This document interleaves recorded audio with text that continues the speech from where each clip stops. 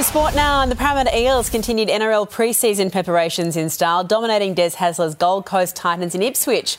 With all their stars on deck, Para were far too strong, running out the 2016 winners. The Micah Sevo faces a nervous wait after a late hit on AJ Brimson. From 14-8 down, the Cowboys scored 5 second-half tries to beat the Raiders 36-26, but lost Cohen Hess to a knee injury.